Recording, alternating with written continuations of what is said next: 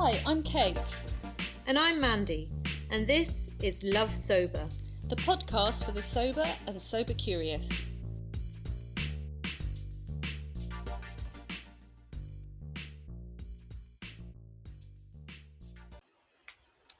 If you love the Love Sober podcast, and if it has helped you get, stay, or love sober, perhaps you would like to consider contributing to our Patreon account and becoming a Love Sober patron / matron. And you can do that at patreon.com/Love Sober Pod. And this really helps us towards the production costs and running costs of our podcast. And any contributions are really gratefully received. Many thanks from us at the Love Sober team. Hi, and welcome back to Love Sober, the podcast for the sober and sober curious. And this episode is episode 128. And today we are absolutely delighted to speak to Laurie McAllister, dear sober sister and fellow traveller on this road. Laurie is a life and empowerment coach for sober and sober curious women. She is a yoga teacher and writer of many things. You might know her from Girl and Tonic. She is out and proud sober, and in 2016 she stopped drinking and turned her life around. She now supports other women to do the same through her writing, coaching, and marketing support for sober businesses. Relocating from London to Norfolk to Cambodia and then back to Norfolk, Laurie believes we are all far more capable than we've been led to believe, and we're allowed to make change in our stories whenever we choose. Behind the scenes, she spends more time than she'd like to admit in her pajamas and likes nothing more than a hot bath and a nice cup of mint tea. Well, we're absolutely delighted to speak to Laurie today to kick off our mental health focused awareness month for May. And Laurie is a huge mental health advocate and really tells her story most generously. And here we unpick it. We unpick the nuances of being sober as part of our mental health journey, really, and speak some truths about our own mental health journeys, and how we cope with our lives, really. So sit back, have a cuppa, and enjoy the show. So it's fantastic to talk to you, Laurie, and it's been, we've known each other online for years now. So we always start the podcast just talking a little bit about what brought you to the decision to stop drinking. So we'll start there. Yeah, nice to be here. Thank you both for having me on a virtual chat, like our virtual sober lives we all have. So I stopped drinking in December 2016, which makes me, I guess, coming up to 4.5 years sober. Whoop, whoop. Whoop. And I was thinking about this earlier, and for me, I thought drinking was really fun until it wasn't, right? It was this big part of my life, massive part of my life. When I was drinking, I was living in London, doing the London thing, working in an office in Soho, going out for drinks every night. I was in my early 20s. It all looked very, you can't see me doing inverted commas on the podcast, but it all looked very fun. And I look back now and I can break down how problematic my drinking was from the really early days, but it wasn't until kind of the last 18 months or so that I realized I wasn't perhaps having a really great time with my drinking. And there were loads of things that went into my decision to stop drinking. And some of those aren't mine to talk about, but I'll talk about the ones that are. But I'm not sure about you guys, where actually it wasn't a straight line that led me to quit drinking. It's loads of different tangents. So like I said, I stopped in December 2016, but I did dry Januaries for fun from when I was about 22. But then in 2014, I had my first quite serious anxiety episode, let's say. I think if we look back now, and if we asked like my mum about it, she'd say I had a breakdown. At the time, I didn't call it a breakdown, but until this point in 2014, I hadn't really had any mental health issues I had seen. I'd just kind of been going along with it, living my life, doing the London thing, having a great time. And then I got a job. It was very stressful. And I ended up starting having kind of panic attacks. And I couldn't leave my house in the morning. I was passing out on the tube on the way to work. In the end, I left work one day thinking I was having a heart attack. I was actually having an anxiety attack. Went to the walk-in clinic at in Hackney. He was like, "You're not very well, you're stressed, you need to take a break." Went home, cried myself to sleep on my bed in this flat in Hackney I shared with my boyfriend. And my dad came and picked me up, took me home, and I was like out of London for 2 months. Never went back to that job. There's loads more to it, but never went back to that job. They shipped my stuff to me. I didn't even go back into the office. And I thought when I got a new job, I was better, right? Magic. Out of that stressful situation, I don't have anxiety anymore. I'm kind of back to normal. And obviously this is a couple of years before I stopped drinking, but then in 2015, thinking that everything was better again, I got really into running. I did dry January. I got into being very healthy, and I didn't deal with any of the mental health stuff that had come up the year before, any of that serious anxiety, which actually was probably as well kind of on top of a lot of depression. I just put this panacea on it. It was like a plaster. I was like, I've got a new job. I'm earning more money. I'm going back to living exactly how I was before. Surprise, surprise. It didn't quite work that way. And I realized more and more that I was drinking to cope with my feelings. And I was really struggling with low confidence and self-esteem, probably as a result of what had happened the year before. And I needed to drink to feel up for going out. I'd brought in a new coping mechanism of some pretty serious eating issues as well. And I was just in this bubble of hard times, right? So 2016 rolls around. I'm deep in anxiety, depression, quite severe bulimia, antidepressants that I've been given to try and get me over all of it, really strong, without being told I shouldn't drink on them, which I now know the antidepressants I was taking, I shouldn't have been drinking on. And I had got to a level of self-awareness and looking at how my behavior was all kind of working in tandem with it, but I was still drinking a lot. And I now know that drinking a lot with my antidepressants was part of what started me being a blackout drinker. Mm-hmm. So 2016 rolls around, I'm in this cluster of really hard mental health stuff. And I'm still looking on the outside like I'm coping and having a really good time by drinking a lot. The behind the scenes of that is I am going to work, doing my job, going to my exercise classes, seeing my friends, drinking a lot, and then getting home in a blackout and hating myself and my life.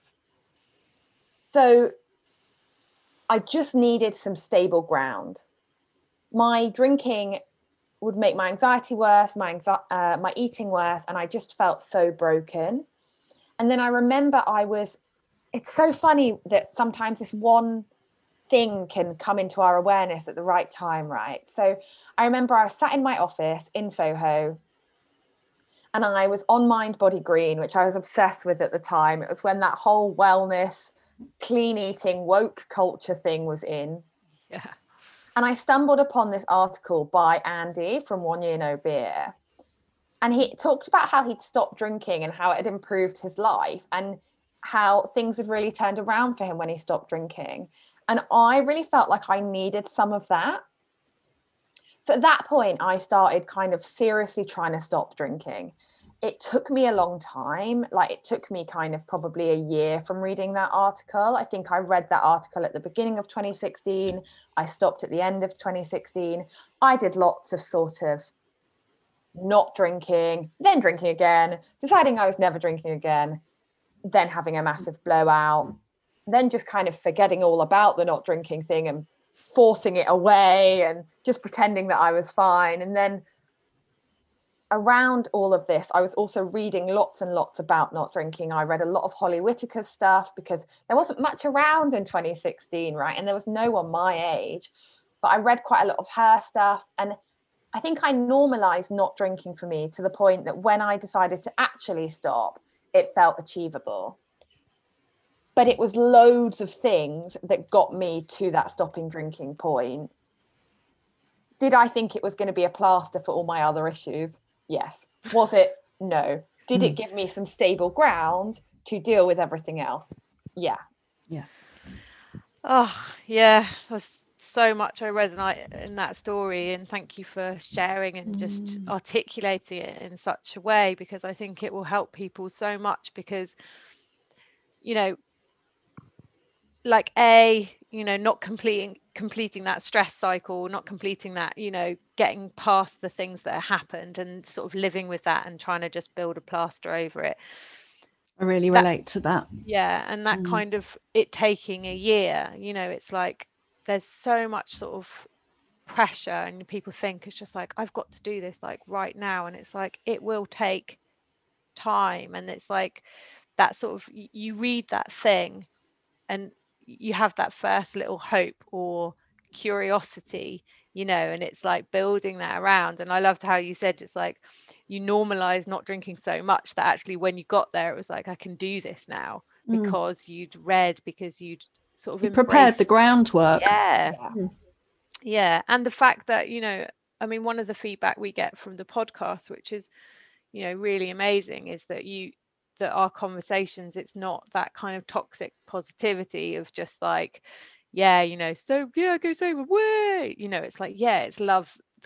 The podcast is Love Sober, because it is, we say the anchor that held ground for us in order to start being able to see and hear and heal from all the other stuff, and it's not like it solves everything, but it certainly just gives us the stable ground, as you say, to like start to to heal and to sort of find our way forward, I guess. Yeah. And actually, like, lazily, I would probably say sobriety changed my life, but the truth to that sentence is sobriety gave me the foundations of self-belief and a consistent approach to life that I was able to make changes that changed my life.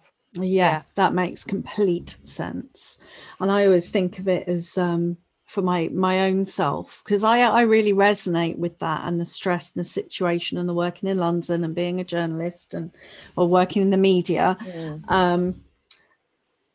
And thinking that sobriety was going to be that magic wand. And then all the old bad habits sort of came up after about a year. But also, it's almost like I was using that alcohol as that kind of resource. Again, I'm doing an air bubble quote to just about hold all this shit together, not realizing that it was making everything worse. It was just going to make everything worse. But then you take that chink out, and it's like, oh, okay, now I can start. But now it's very apparent to me. Yeah, and I'll be honest, and I don't think this gets talked about a lot, and maybe this is just my own experience, because I also don't talk about this a lot because it's quite hard to, and I don't know, for me, there's like only a level of vulnerability that I can do before I start feeling like, I'm being so vulnerable. But easier on a podcast than it is on Instagram. But when I stopped drinking, I took away my coping mechanism, right? Like, alcohol was how I coped with anxiety. It was in some ways how I coped with my bulimia. And then I took it away, and actually a lot of stuff got better. I wasn't adding layers and layers of shame and regret and anxiety anymore, but I didn't have a coping mechanism anymore. And so when I took away alcohol, my issues with food got worse to begin with. And that doesn't get talked about a lot. And doctors don't really know how to deal with that. Therapists don't really know how to deal with that. I didn't know how to deal with it, because what I had read about sobriety was that everything got better. And so I then ended up for a couple of years, probably having, and I've had my Instagram for ages, and I was writing all this positive stuff about sobriety, and it was all true.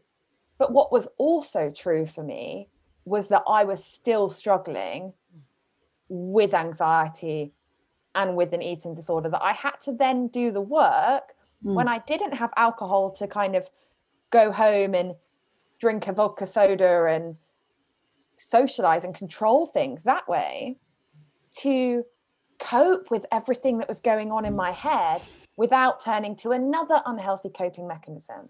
Yeah.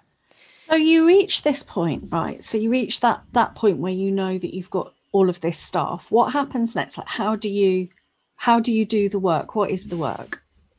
Oh, you mean don't avoid it completely and actually get over stuff? My work, and I know it's different for everyone. So I stopped drinking, and that probably was like the beginning. I threw myself into trying to get better. And I was in this kind of unique, I guess, position where I was 25. I had an okay job. I was earning like an all right amount of money, not loads, but nothing either. So I had some disposable income to go to yoga, to go to therapy, to put everything into it, right? So for me, and I guess I went to the doctors and I did that, going to the doctors, and I sat down with my GP and I went, I can't cope with my life. And that was in August 2015. That was about a year and a half before I even stopped drinking. But when I did stop drinking, my antidepressants started to work.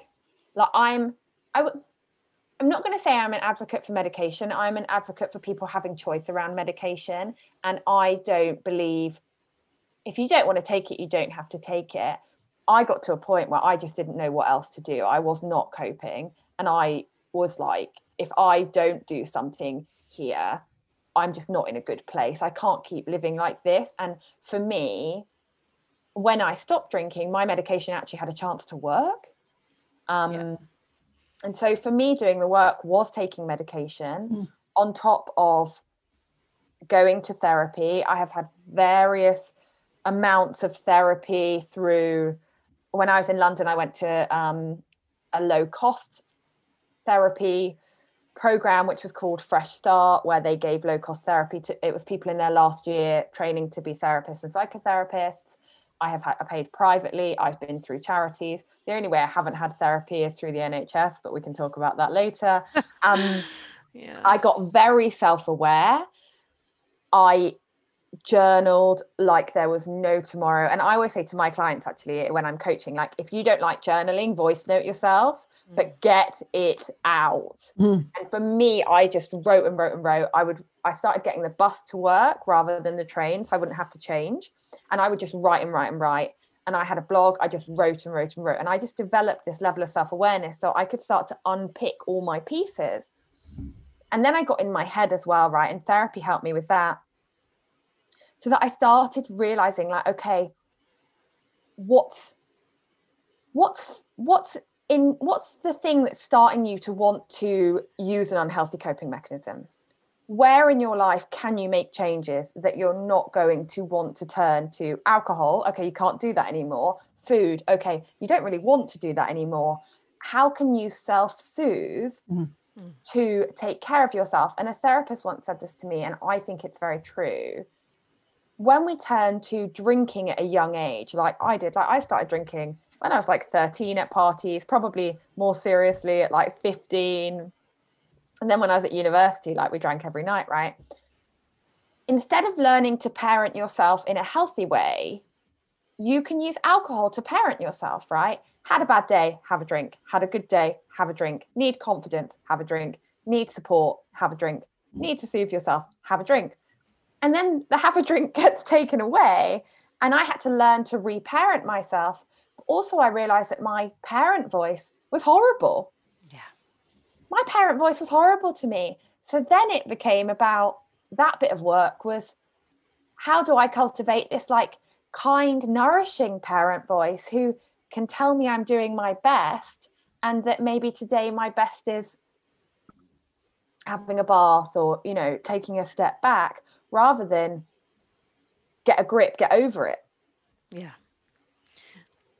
Yeah, I resonate so much with that. Totally. And I can hear you gaining ground as you were talking then about, okay, then this, then this, then this. We get this sense of, okay, now I'm starting to work it. Now I'm starting to get ground. Now I'm starting to get to grips. Now I can hear, like like we've been talking quite recently about external resources, and then once those, it's like you've got a scaffold, the internal ones have a chance to air and process. Sorry, Mand, I talked over you. No, not at all. I just, I really resonate with that. It's kind of the, we talk about self-compassion, but what does self-compassion actually mean?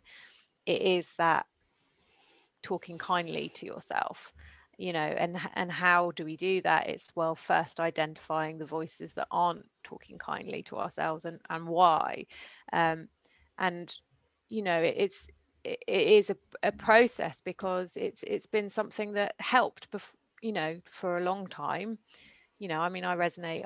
I think both, Kate, you started drinking slightly later than me, but not much. I mean, but I was drinking from the age of 13, 14. It's like, right, going to a party, I feel anxious, well, I have a drink, and that helps, or get over a breakup, or whatever it was, and then it worked up until a point, and then it didn't. And when you start to think of it that way, it's like that's an access point to compassion, because it's like, look, there's no shame in the fact that you were just trying to cope, and that was the way that you knew or you learned, and now you're trying to find another way, and it was not because you were bad or you failed. It's just like you just accessed what was accessible to you at that time in your life, and that became a way of coping with your feelings.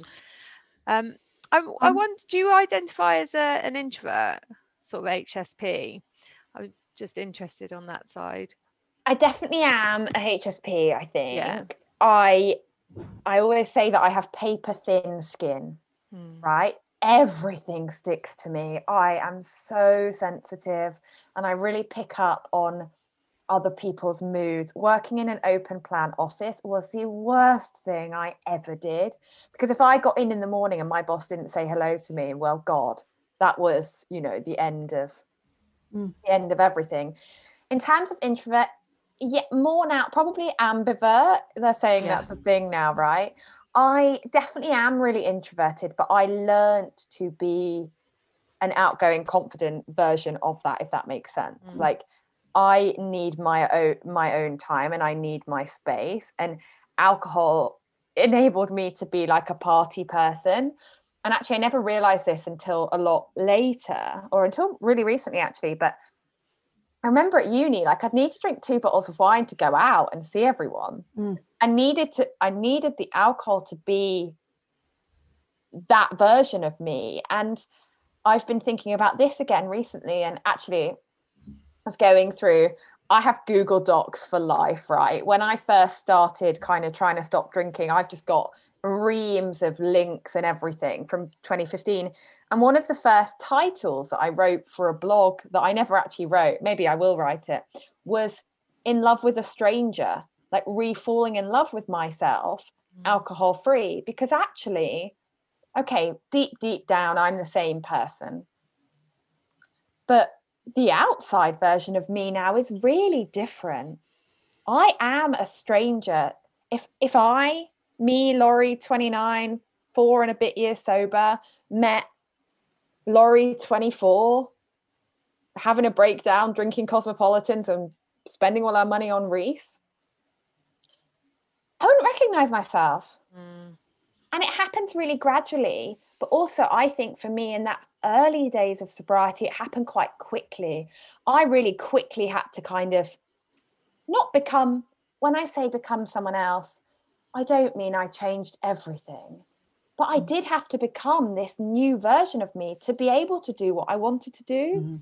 It's like a crash course in self-development, right? Yeah. Oh, crash course in like personal growth. Yeah, that's and that's really interesting, because I think, because I was talking to a client about this the other day, about that kind of rejection, so it's like that rejection of self at some point, and you're like, and that's kind of a necessary step, but there's a lot of feelings around that, because then it's like I feel ashamed of that person, or that person sort of, I can't believe I did all those things, and you have that horrible kind of grieving moment of that other side of you. And then, but it does come full circle. Like, I was looking at some old photos yesterday, and I was like, oh, I don't have any feelings about these anymore, which is so nice. Just like, that was her, it's all me, you know, like I don't want to be that version of me anymore, but she's still me, and I don't hold any kind of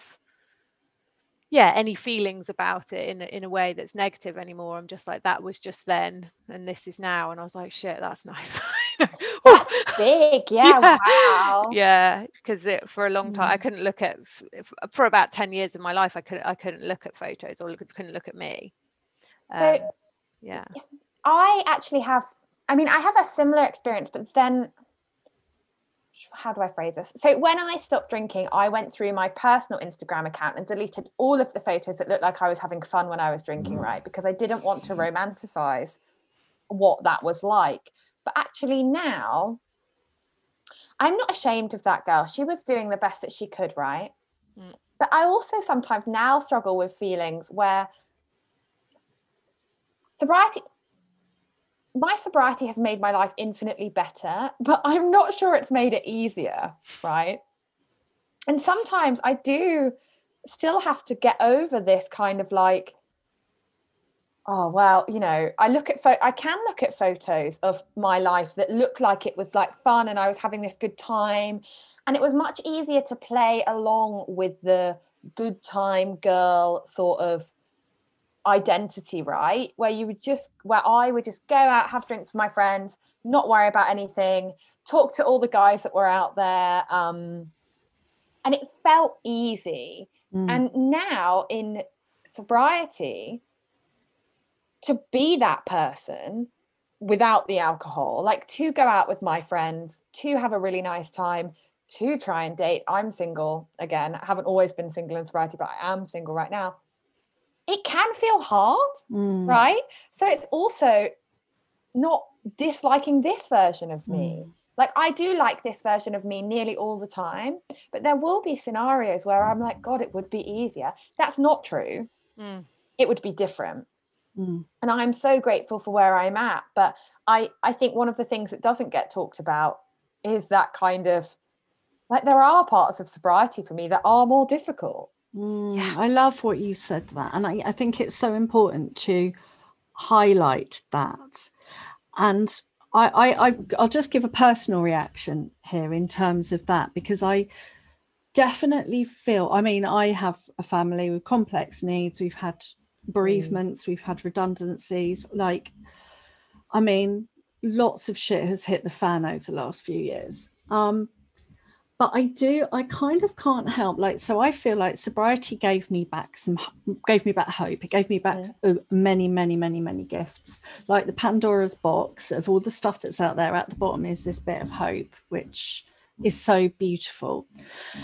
I've totally forgotten what I was going to say. No, like, we've only got one life, and I love the fact that I get to learn. Like, I get to learn all the bloody time, and I love learning. I mean, I guess that's lucky, right? Because I love learning. And I think you're right. There is that sense that certain things might be easier. It's almost like there's no get rounds anymore. Like, we have to just live, right? There's no excuses. And that means that it's like these opportunities to learn all the time. So I guess for me, it's like, okay, that's where the toolkit comes in, the sober toolkit, like you were saying. How do I self-soothe? How do I bring myself up? How do I manage myself to bring myself down? How do I kind of go? And sometimes it is still really tiring. Yeah. It just is. But it's that kind of thing of like life in HD, right? So it's like, when it's good, it's really good. Amazing. But like, when it's a pain in the arse, it's really a pain in the arse, you know. And I was reading this book the other day, which about burnout, which is really good, actually. It's by the same woman that did Come As You Are. I can't remember her name. But she was talking about kind of growth and healing. and she was saying that, you know, pain is not something that just disappears like that. You know, when you're healing or self-compassion, there's a time period, you know, and we have expectations that it's just like gone. You know, she's like, if you break your arm, you put a cast around it, but it doesn't stop hurting straight away. Like, it still hurts all the time that it's healing, but you've got this cast around it, you've got this protection. And I think that's what sort of sobriety is like. It's like the pain is still there and the healing is still there, and it's still painful. But we know how to triage ourselves. But we know how to to put a cast around it and protect it, so we don't kind of just go back to unhelpful coping strategies. There's a sort of sense of like, as long as I don't do that thing which will really hurt me, I can get through this, even though it's really painful at the moment, you know. And I do think there's that sort of, well, it's that sense of growth. It's like life only goes in one way, you know, like we only get older, like it's only going to get more complicated, you know. And that really helped me in therapy, because, you know, I was so stuck in like my 18-year-old self, probably because of trauma. I got stuck at that age, really. And then I was in my kind of 30s, still drinking and doing drugs and the things that I was doing when I was that age, but having kids and feeling dreadful about myself, with really kind of beating myself up and a lot of self-harm through my behavior. And what I didn't realize was that I'm gonna just like life only goes in one direction. Like, I'm just gonna get older, like it's gonna get more complicated, it's gonna get more complex. You know, when I was 18, I didn't have responsibilities. It was kind of chaos and it was dangerous, but it was an 18-year-old life. And that's different to being 30. And it's like, you know, now I need different skills and toolkit to cope with, you know, death, or I don't know, whatever, just life stress, you know. And it's okay to kind of look at things in a different way and approach things in a different way. And I guess what's difficult for you at this point is that you're as I think when getting sober at a young age, there is a different complexity, right? Because, you know, I have so much admiration for you and Millie and people that did at that age, because I was thinking about it at that age. Me too. I was first sober curious when I was 24, and I didn't get sober until I was 34. So but it's a different complexity, right? Because you've got that dating, you've got, you know, friendships, you've got a lot more of that party lifestyle to kind of cope with. And I think also the thing that comes with sobriety, and what you touched on there, right, is that level of personal responsibility. And I think that is what contributes to all the growth. But also it's a big suitcase, right? Your personal responsibility suitcase can be quite heavy to carry around. And it does bring about all of this personal growth. And life only gets harder. And actually, over time, having personal responsibility is brilliant. But I found in the early stages of my sobriety, sometimes I was like, I just want to put this down. Like, I just want to, you know, and it's a childlike reaction, but it's like, I don't want to have to cope with this. Let me throw away what I know. And not that you act on it, but it's just always interesting to observe that part of me that does still come up sometimes.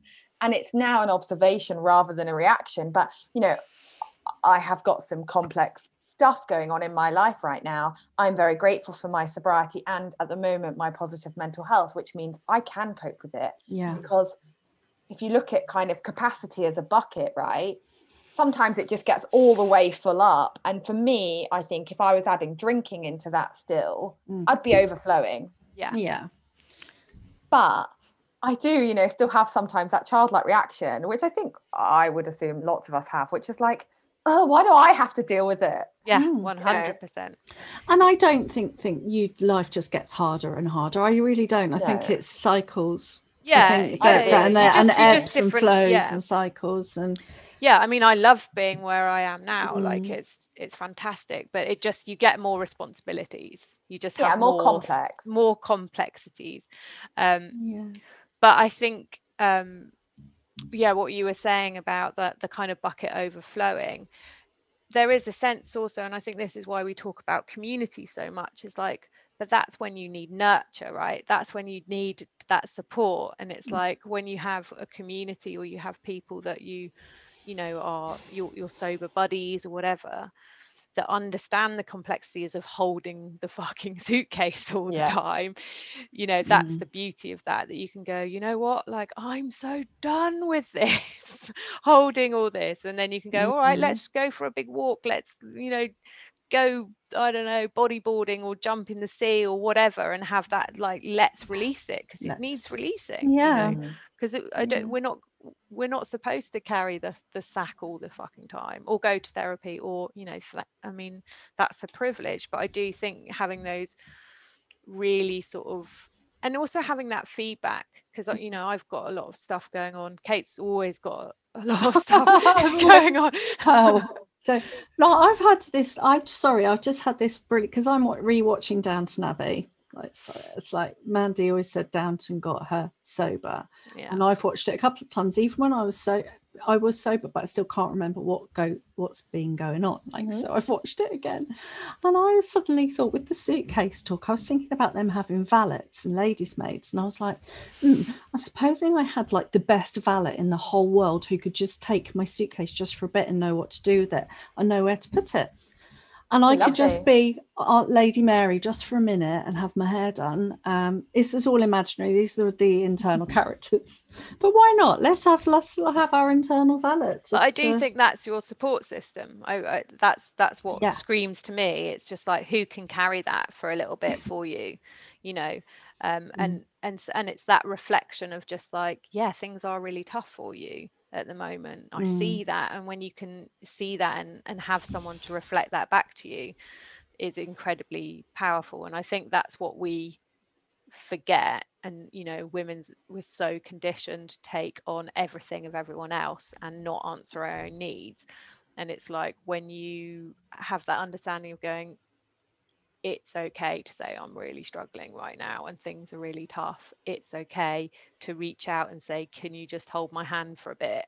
Because this suitcase is really heavy.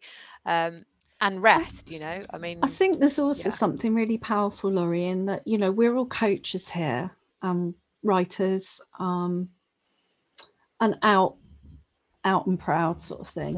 And there is such a lot of power to be said by saying things are sometimes still really tough, and actually I feel really shit today, and that kind of realness and that permission, you know, in this kind of, you know, because this next month, like May, we're doing a whole focus on mental health, and there are some awareness days and stuff, and everything you've talked about, you know, your mental health journey, and we've talked about, I think that's such a key going forward, in order to put down the suitcase for a start, to just say, actually, part of that can be, oh God, I just feel like I've got to kind of have this face because I'm a professional and I'm working in this area. I can't feel like shit today. But I think the more we do, and the more that we can still be sort of transparent, it helps other people, it helps us. Let's just take the freaking pressure off, right? I don't know.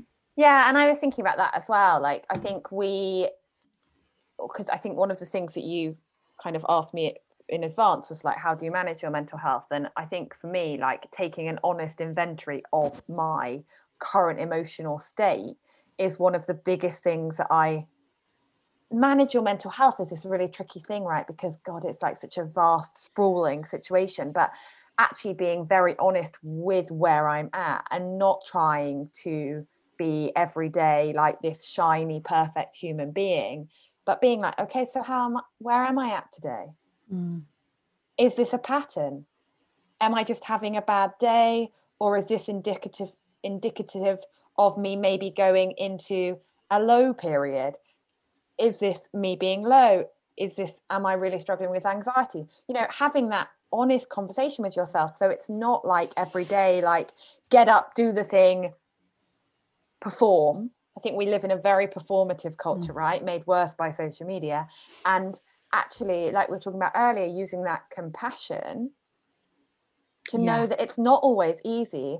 And even though we do live in this like hustle, achievement based, more, what can you do today culture, to know that actually sometimes survival and self-care is the priority, and that the world's not going to end because we do the bare minimum for a few days, a few weeks, a few months, a year, whilst we cope in a healthy way. Love that. Well put and here. Yeah, it was interesting. I was on a panel about mental health, and it was for kind of CEOs and managing directors and things like that. And one of the speakers I was with, who created the Clementine app, she was saying the biggest thing that CEOs can do is just be honest about their own mental health. It's like it has to be top down. It has to come from people just saying, today I'm not coming to work because I'm not feeling great, like I just need a day. And there's such a sort of lack of transparency still. We're so much better than we were, but that permission and that ability to say, I'm sorry, I can't, as a coach, I can't show up for you right today. And that's teaching those people that it's okay for them to struggle too. I do think in some ways we're better. I think the conversation around mental health has definitely improved on a wider scale in terms of like we now talk about anxiety and depression, but I do think that that there is still quite a long way to go between it's acceptable to talk about it kind of in this generic wide scale concept, but then I'm not sure how well that translates to people's everyday reality or treatment. So like we do have mental health awareness days and months and everyone talks about it, but often we talk about it in hindsight, right? Like, and that is also a self-protective mechanism. Like for me personally, sometimes, I might go on Instagram and say I'm being really anxious today, but if I'm going through a depressive period, I'm probably not going to be publicizing it, because apart from anything else, it's a lot for other people to carry on a public platform. And then actually like the bit where you're at work and like you do need to take some time off for your mental health, that bit's still really hard, right? And going to your doctors is still really hard, and getting the treatment is still really hard. So although it has improved on this kind of conceptual we all have mental health scale, translating it into that your personal reality is hard, because actually it can be like, with our work, that's, I could say to a client, I'm actually like having a really bad day, can we reschedule? And that would be okay, but God, I had a lot of migraines when I had a proper job. Yeah. Because it gets to a point. I remember having a meeting where, this was actually a few years ago, but we had a meeting and they were like, look, our absence policy is you can have 3 days off a year. Otherwise, we're going to review you. You've had 12. What can we do? And I'm like, well, I'm struggling with depression and an eating disorder, but I'm doing my best to keep showing up and coping. But there's not but then what do you do? Do you know what I mean? Like, it's all very well in theory. It's almost like taking all the shit out of the bag, but not having a mechanism to put it back in, or to fold it up, or to deal with it. Yeah, and I'm lucky in that I could afford private therapy through various means, through different charities, but. And I'm not an NHS basher. I'm so grateful we have a health service. But I mean, my experience was that I went to the doctor in August 2015, had a meltdown in the office, was already having a meltdown. And I got passed from service and I felt broken, right? At this point, I said at the beginning of the podcast, I felt so broken and fucked up. I just didn't know where to go. But also, like, I was so inherently aware of my privilege that my issues weren't big enough for support, right? Because I was keeping it together. I was still going to work. I was still getting paid. I still lived on with my housemate. I was still going out most nights. So on the outside, I looked fine. On the inside, I felt broken. I had this conflicting situation. I went to my GP and I got passed from service to service to service to service. And I, to this day, have not had any help except antidepressants, other than going private. And, I, at that point, was high functioning enough that I could manage my situation. But that's what I still mean when I say I think conceptually we're very good at talking about it, and I can sit here and talk to you about it on a podcast. But if I hadn't had the money to go private, or the slight slither of self-belief that I deserved some help, and therefore researched charities and got some eating disorder, there's eating funded, not by Beat, I will not talk about that, but there's a charity in Norfolk that I got support from. If I hadn't had that, then I would probably still be back where I was. Yeah. And it's that, like, very, very true. That's it's very true. Yeah. And I, in the UK it is, and then there's this, like, and if there's any kind of alcohol or drug thing, then you're down a different pathway and nothing matches up, and whichever way you go, you've got about a 1,000,000-year wait list. I mean, we've talked about it.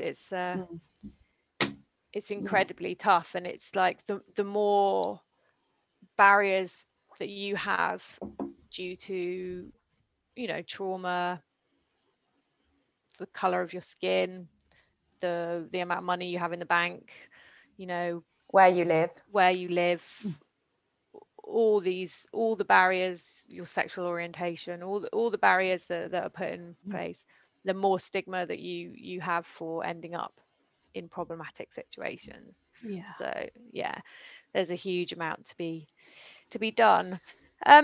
So in terms of kind of the joys of your sober journey, what's the sort of biggest area of personal growth you've noticed about yourself? Before we quickly, I'm just going to say, I have just gone on a tangent there about mental health, but I just want to say, like, just, if people are listening to this and they are thinking like, yeah, I feel like that and I'm not getting any support, know that it's not you, right? And that you do deserve to get support, and keep the faith and find some, no matter how long you have to push, and keep going with it. And I know for myself, when I was really struggling with my mental health, that I felt like giving up, because I felt like I wasn't worth getting help, and at points I felt like I wasn't worth getting better, and every time I came up against a barrier, that would come back at me. But hold on to that faith that actually you do deserve to get better, and even if you just have to keep going to your GP, keep banging on the door, keep going. My GP in the end, because I didn't get any help anywhere else, just made me go and see him every 2 weeks, which I'm sure isn't a very good use of resources really, but he was like, I need to see you to make sure you're all right, and if you're not going to get, if we're going to struggle everywhere else, and you come here. So just hold on to that faith in yourself that you do deserve to get better, and you can get better.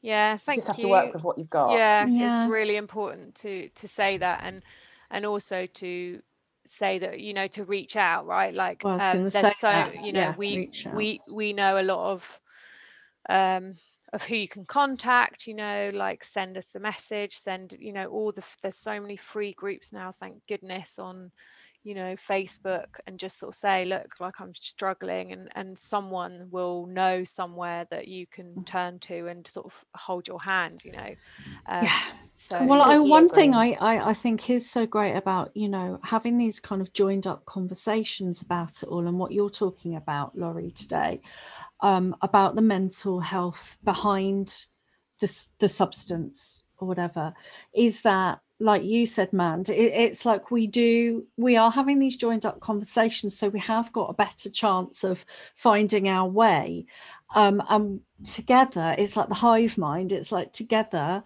we pool our resources, we can signpost, we can help, we can keep the conversation going, and it is that one, you can have that conversation with that one person, and they'll know something. Like, I know that I was there with my son a couple of years ago, and I was actually with you, Mandy, wasn't I?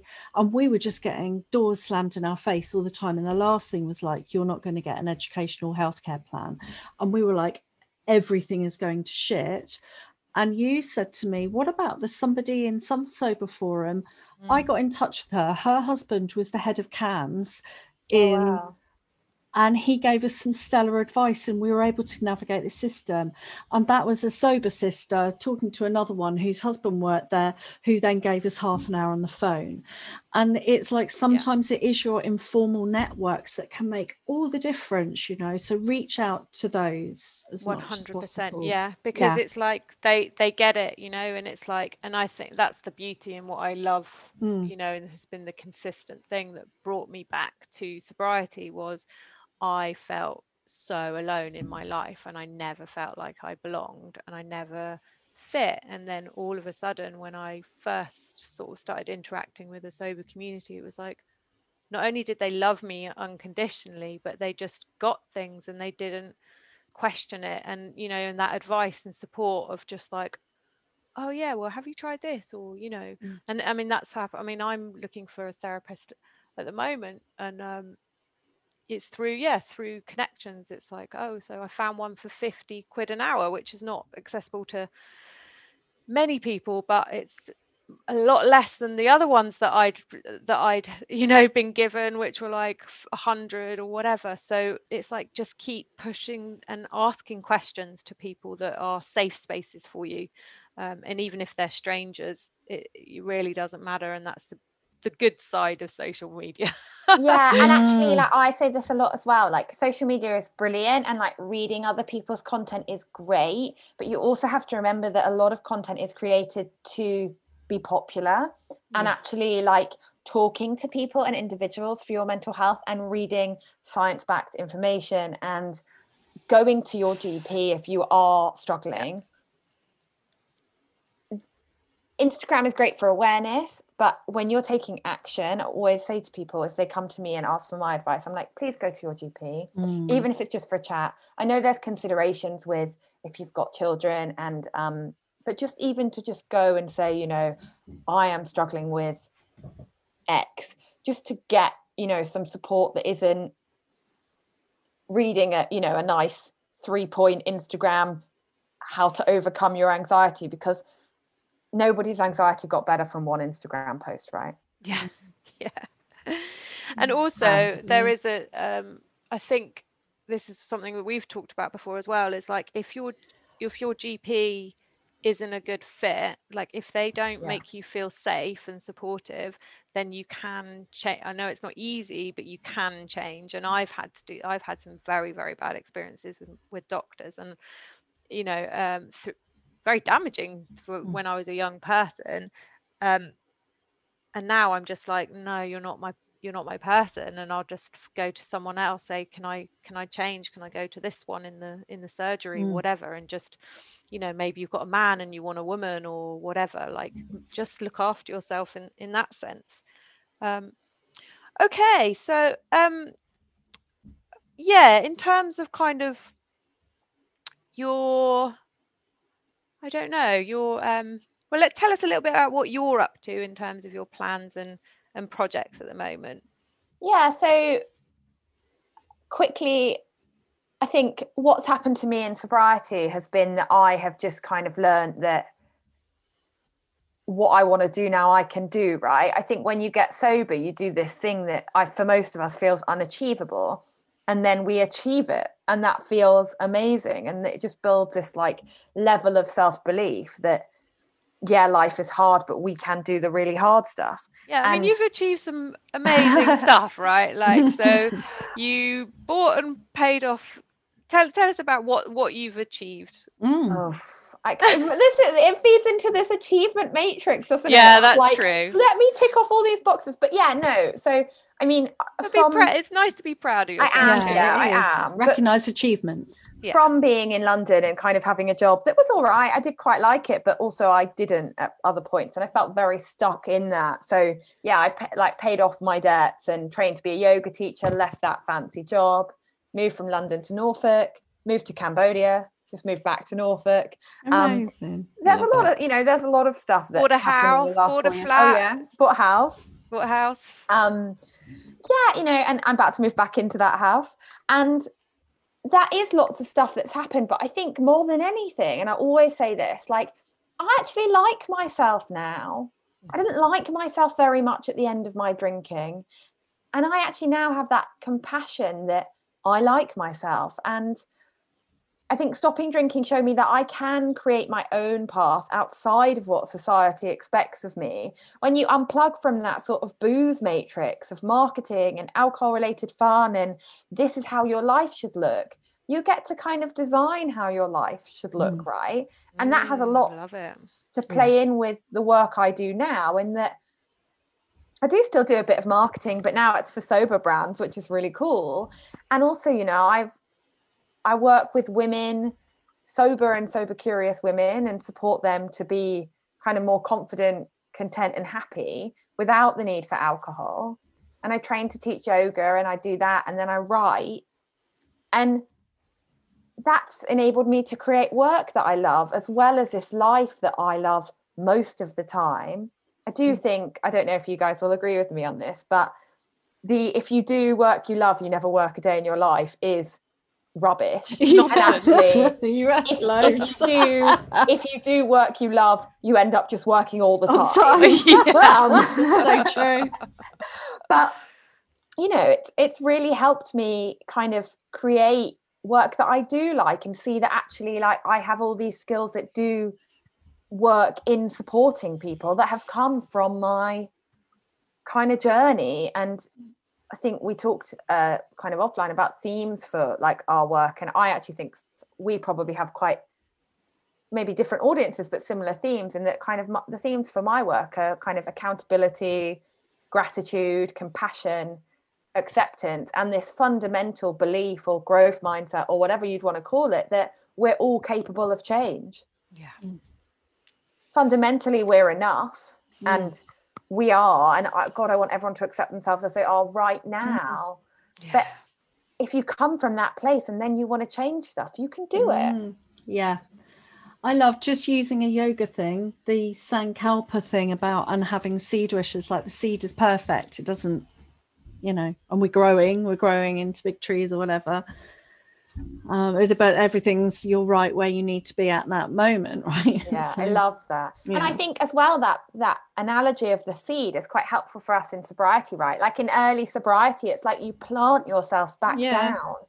Ground. And it takes time. It takes time and other nurture and good conditions. Yeah, and that's why also I like all of the stuff that I have achieved on paper. I'm doing those air quotes again. It does look really good, and God, it's great for marketing. But actually, I don't ever want that to make someone else feel like their sobriety isn't successful because they're doing exactly the same thing as when they stopped drinking. If I'd been in a place when I stopped drinking that I was going to be happy, I'm actually often quite envious of people that do one job and they like their job and they're going to stay in their job, and you know, and they've got this plan, they want to be in the same place. Because for me, I've had to chop and change so much stuff to try and get to a place where I am enjoying what I'm doing.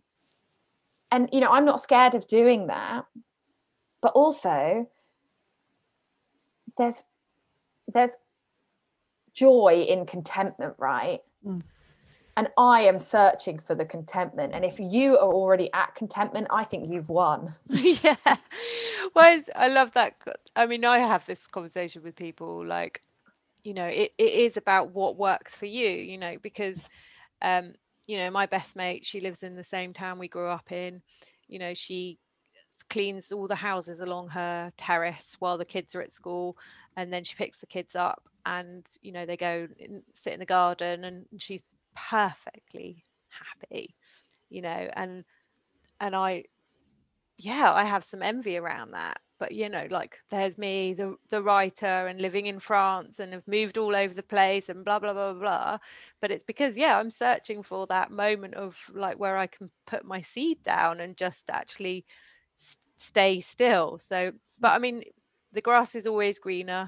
Yeah, you know, I always say you just have to nurture your own and feed your own. I always say, like, dig your own story. It's like dig your own, right? Because it's yours. That's no one else has got it. Like, and everyone's got the light and shade, and you know, it's Some people have go on. No, I was just gonna say that's that Instagram quote that we see, right? Which is like, the grass is actually greener where you water it. Yeah. And you know, all of us here, you know, we are on that kind of, you guys have your book in the community and you are really making waves to change that story around drinking and motherhood, and that is a conversation that needs to be had. But equally, if you just want to, just be a mum, be a mum and that doesn't drink and enjoy your family and your life, then God, good for you. Beautiful. And, oh my God, yeah. And I always think about this as well, like this is the path that I'm going down right now. I'm part of being able to be a successful coach and reach the women that I want to work with. I do have to be visible, right? Because otherwise no one's going to know about me. That's the whole thing, right? For people to find you, you do have to be visible, and that's what we're doing here and on all of that stuff. But if you don't need that visibility for your work, then that sounds lovely, honestly. And I just never want people to look at me and think, well, she's doing all of that, because actually I'm doing it in part. It's a means to an end. Yeah, it's necessity, because if I sit in my house and don't make anything public, then I'm not going to reach the people I want to reach in the same way for you guys. But in the same way, if your sobriety just means you've got more time to spend with your kids, or that you get to go to yoga every night and you enjoy it and you're building a life you love that way, then that's great too. It's just what we see of sobriety is all of these public figures, because we're the ones that have to talk about it for our work, right? So it's actually like you don't often see people living awesome lives sober that aren't in the public eye, because they're not publicizing it. Like, actually, I've got some friends in Cambodia that don't drink, that are amazing, and they run this amazing NGO, and I'm sure sobriety helps them do that, because they're not hungover all the time and they work all the time, and they are running this amazing project which helps hundreds of Cambodians to have food security and health security.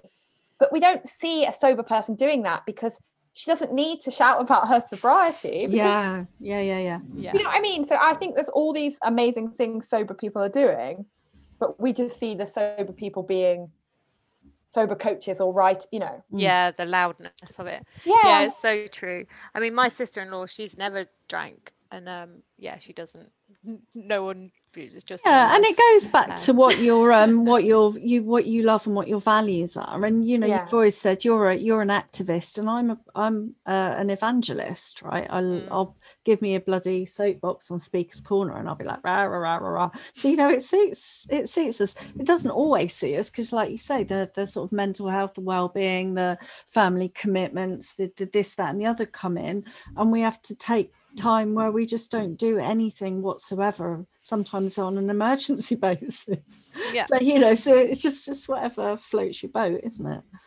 Completely. And that's the thing, right? Like, I love meeting people who are sober and who are just like living their best lives now. It's so good. It's almost permission as well. It's permission to do that, takes the pressure off.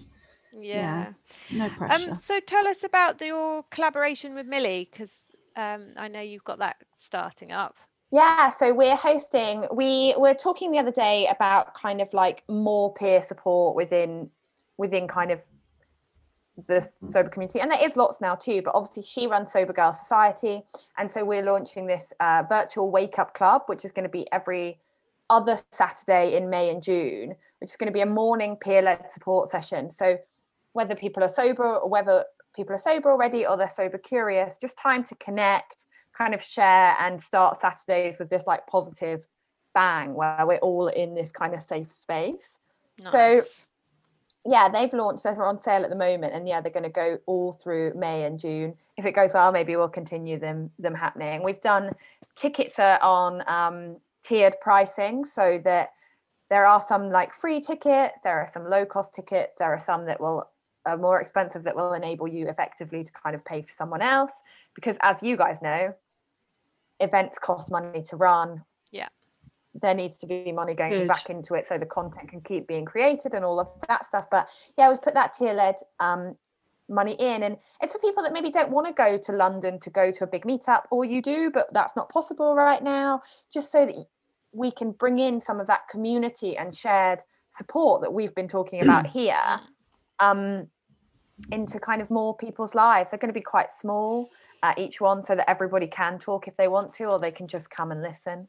Lovely. A way to meet more people. Yeah, So it's called love the Virtual Wake Up Club, and it's through Sober Girl Society. So tickets you can find through the website or Eventbrite, or if you can't find them, just message me and I'll tell you where to find them. And what else have you got? I mean, so you're coaching one-to-one, so people can get in contact with you if they're interested in coaching. Yeah, so I'm working with one-to-one clients. I think I have a couple of spaces coming up in the middle of May. I only take on a number of clients at a time because I just like to give people my full attention. And if you want to know more, head to my website. I predominantly work with women who are already on their alcohol-free journeys in some way, whether you're sober or you're just starting out, but they'll be on that path just to kind of, build confidence and create these lives that they love that we've been talking about, whilst also understanding, we've got that suitcase of personal responsibility that, not everything's going to be magic and shiny straight away. And so we always finish the podcast with your tip of the day and your reason to love sober. So what would be your tip? So tip of the day, take time every day if you can to stop and ask yourself, what do I need in this moment? I think we all get caught up in so much doing and routine, and taking a moment to pause and actually get quiet and say, what do I need right now? And then actioning it, okay, if you need a holiday to the Maldives, probably not going to happen, but maybe you just need to sit and breathe for a minute. Maybe you need a glass of water. Maybe you need to make time to talk to your friend. Just giving yourself that little bit, something you need, even in a really busy day, I think can make a big difference. Yeah, I love it. And your reason to love sober? It's so difficult to choose one. But I think for today, like I said earlier, like sobriety showed me I'm capable of doing really hard things. And one of those hard things has been using my voice. And I think what I love about being sober is that we all have this unique voice and a valuable contribution to make in the world. And my sobriety has shown me that I can use mine, right? So I love that. I love that. Yeah. Oh, thank you so much, Laurie. It's been wicked to chat. Really nice to see you guys. So yeah, it's been great. And thank you for your contribution and shining a light, right? Because you were one of the first I found on Instagram, when I came back to sobriety in 2014. Was it 2017, and looking around and trying to find my voice again after going back to drinking. So I really appreciate you talking about mental health and sort of giving that space for people to talk about it too. So really thank you so much. Yeah, thank you. So if you're immediately concerned about your drinking, as Laurie said, talk to your GP, or Soberistas has an anonymous Ask the Doctor service as well, and just reach out. And also there's Alcohol Change in the UK, or lots of different sober forums that we always mention on the end of the podcast, but just know that you're not alone. Reach out and get connected, and we'll see you next week for more chat.